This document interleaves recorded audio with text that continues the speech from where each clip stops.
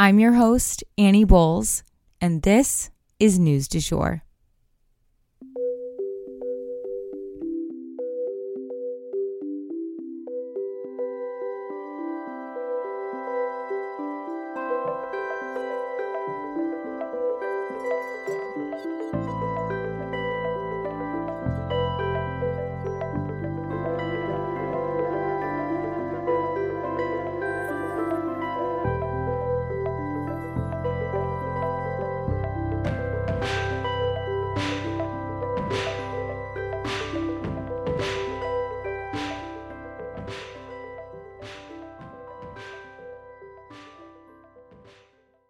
Hey everyone, and happy Halloween!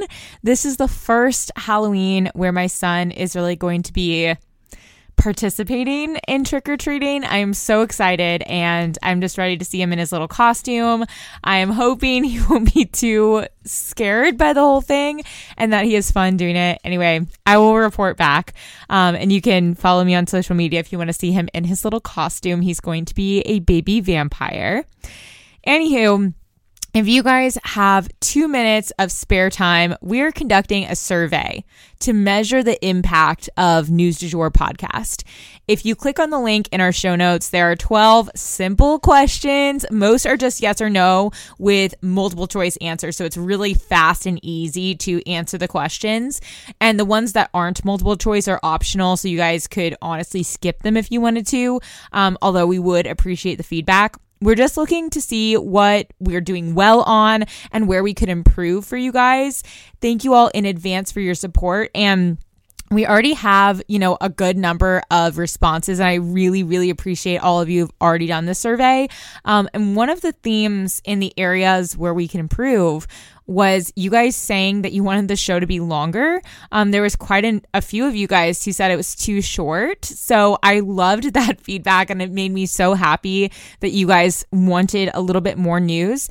And so what I'm going to do to adjust to that for you is basically on those days where I could go a little bit longer, where we have stuff to talk about, I'm just going to let it go a little bit longer. But on days where it's just a slow news day, it's just, there's not a ton going on, I'm just going to leave it wherever it lands. So I hope that makes sense. And maybe we'll start saying, the podcast is 10 to 20 minutes long, something like that, versus 10 to 15. Anywho, I really, really appreciate your feedback. And if you'd like to answer the questions on the survey, again, it's really fast. The link is in our show notes, and it would really help our show.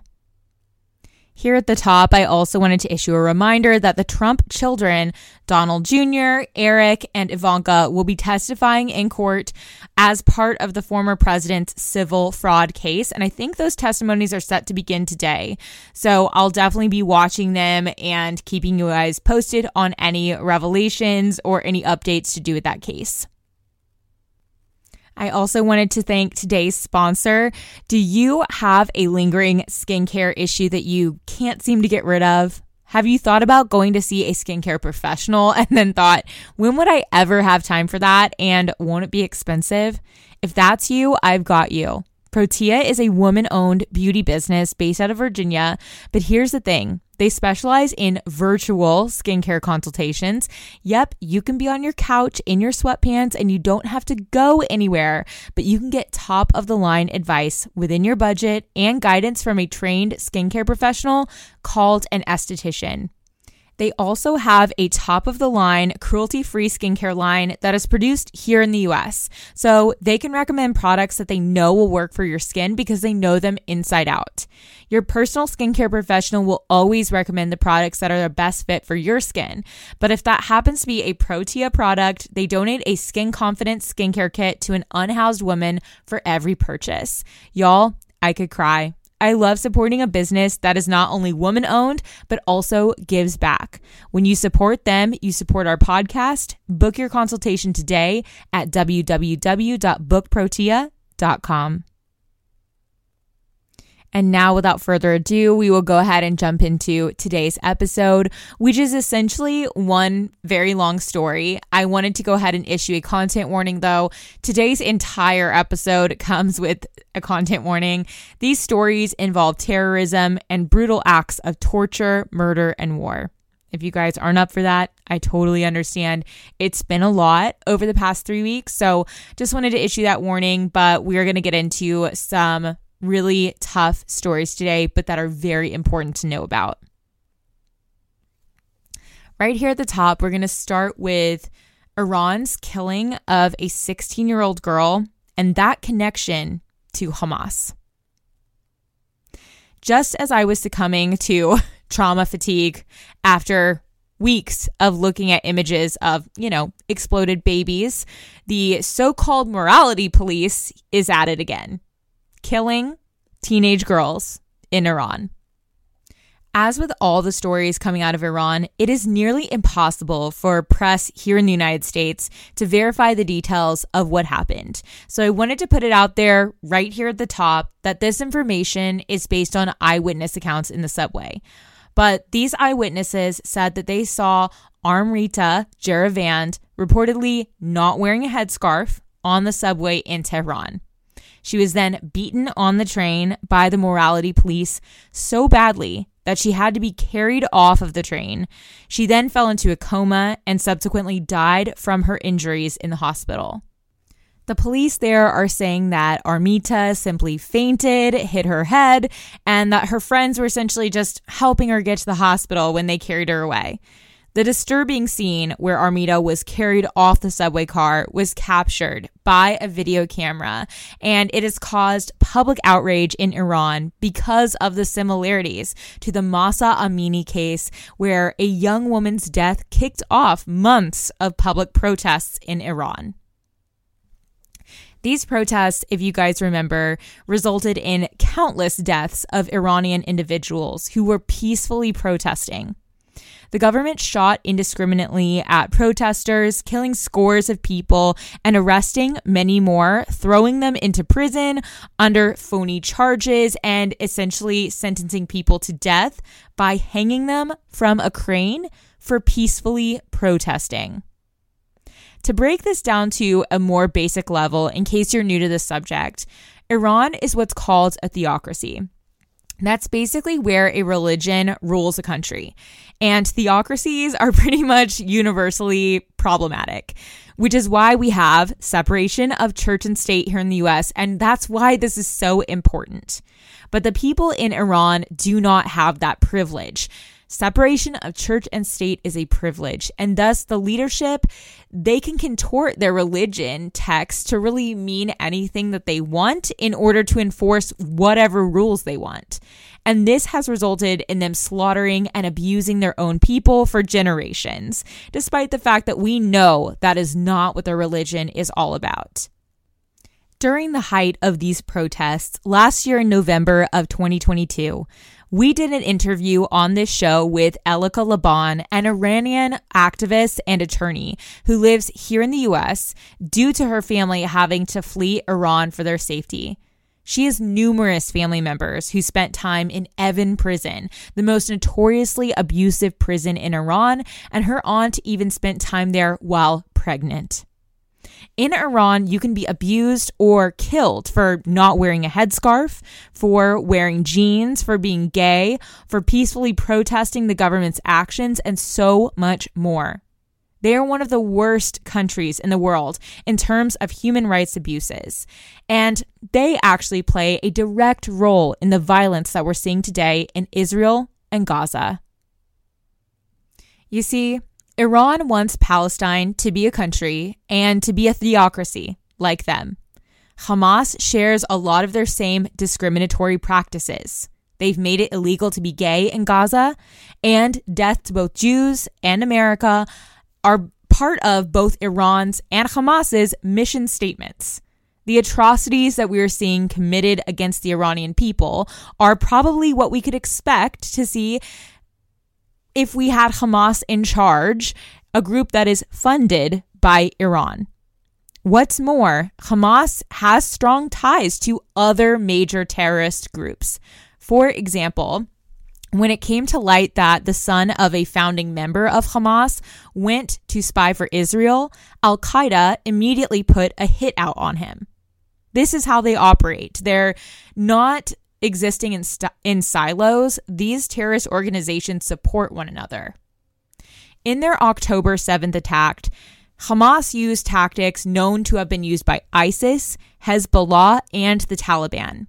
ISIS is known for taking hostages and posting gruesome photos, videos, and live streams of those hostages online. And that is what Hamas did on the 7th. They were, wearing GoPros and live streaming their brutality against the Israeli people.